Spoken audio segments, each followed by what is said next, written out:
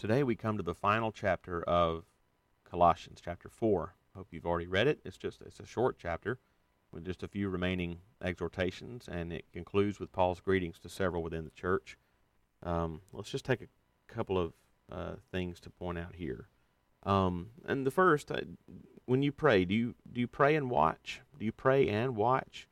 There's a great and hopeful exhortation that Paul gives early in this chapter in verse 2. There, he tells us to continue steadfastly in prayer, which is one thing many of us, I know I do, struggle to do. We may be very good at praying once or twice, maybe even 3 times for something that is concerning us. But if we're honest, we can't rightly be credited with continuing steadfastly in prayer, which is a shame. Too often we don't have the patience or the passion or the right perspective to pray steadfastly. But Paul here says something in verse 2 that ought to give us all of those things in our prayer: patience, passion, and the right perspective. After exhorting us to continue steadfastly in prayer, which is the thing we struggle to do, he adds, being watchful in it with thanksgiving. Being watchful in it with thanksgiving. Now, why would he add that phrase? Because he knows that prayer is not a futile exercise. Prayer addresses a living God who hears our prayers, who is also a good God, who always answers our prayers, however he answers them, for our good and for his glory. So Paul says, be on the watch when you pray. Look for God's answer. You aren't talking to yourself when you pray. You're not praying to the ceiling. You're not talking to the air around you. You're not praying to the sky. You're praying to God. He hears you, and he's good, so watch for his good answer. Paul knows that whatever the answer is, it's the best answer for us. So he goes ahead and he says, be watchful in it with thanksgiving. Go ahead and thank God for what he will do in answer to your steadfast prayers. This is the same attitude that David had in the Psalms when he prayed. For example, in Psalm 5:3, in the morning, O Lord, you hear my voice. In the morning I lay my request before you, and I wait in expectation.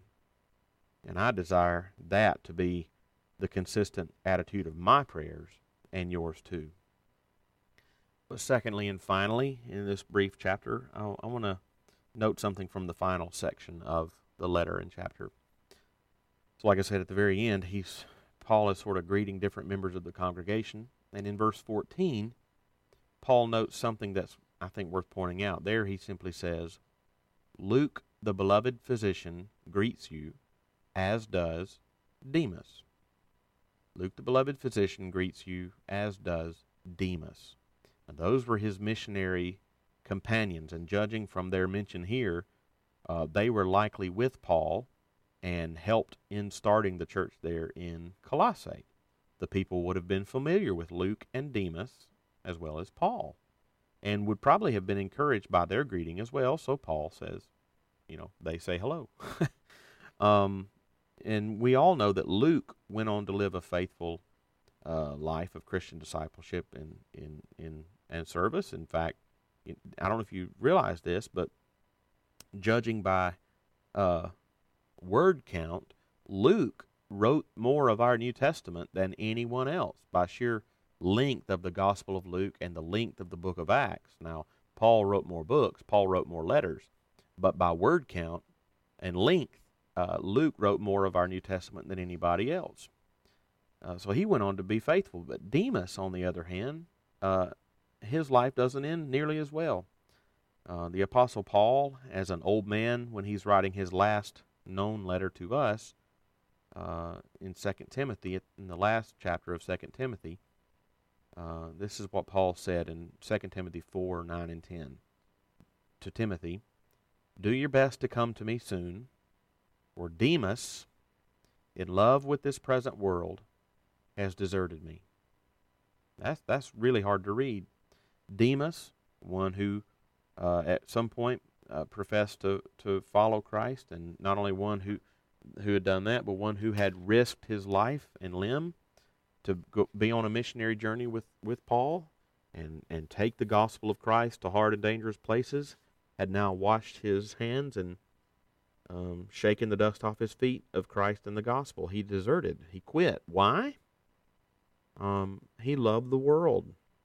He loved it more than Christ. If you don't think at some point this could happen, if we don't pursue love for Christ every day, consider again that we're talking about one who was a missionary for Christ. Now, what are we to say of this? What does the Bible say about someone like Demas? Well, let's let John tell us. In talking about similar situations and similar people, this well-known verse, he says in 1 John 2:19, they went out from us, but they were not of us. For if they had been of us, they would have continued with us. But they went out, that it might become plain that they're not all of us. Now, did you get that? John is basically saying this. Genuine believers stay and continue. Those who leave and quit were never genuine believers in the first place. So no one is losing their salvation. Those who leave never were saved to begin with. But let's not gloss over the fact that this was said of one who for a long time presumably was a more committed Christian than many of us. And the world hasn't gotten easier to hate since Demas loved it, and loved it enough to leave Christ. Bottom line is, we have to fight each day to love Christ and to stay and abide by His Word. We know that and you can know, if you're truly born again, and as you fight each day to love Christ, remember that it is God who is doing this in you, and He will be faithful to do it until the very end, Philippians 1:6. So let's work out our salvation with fear and trembling, knowing that it's God who is at work in us. Those are just a few thoughts from Colossians chapter 4.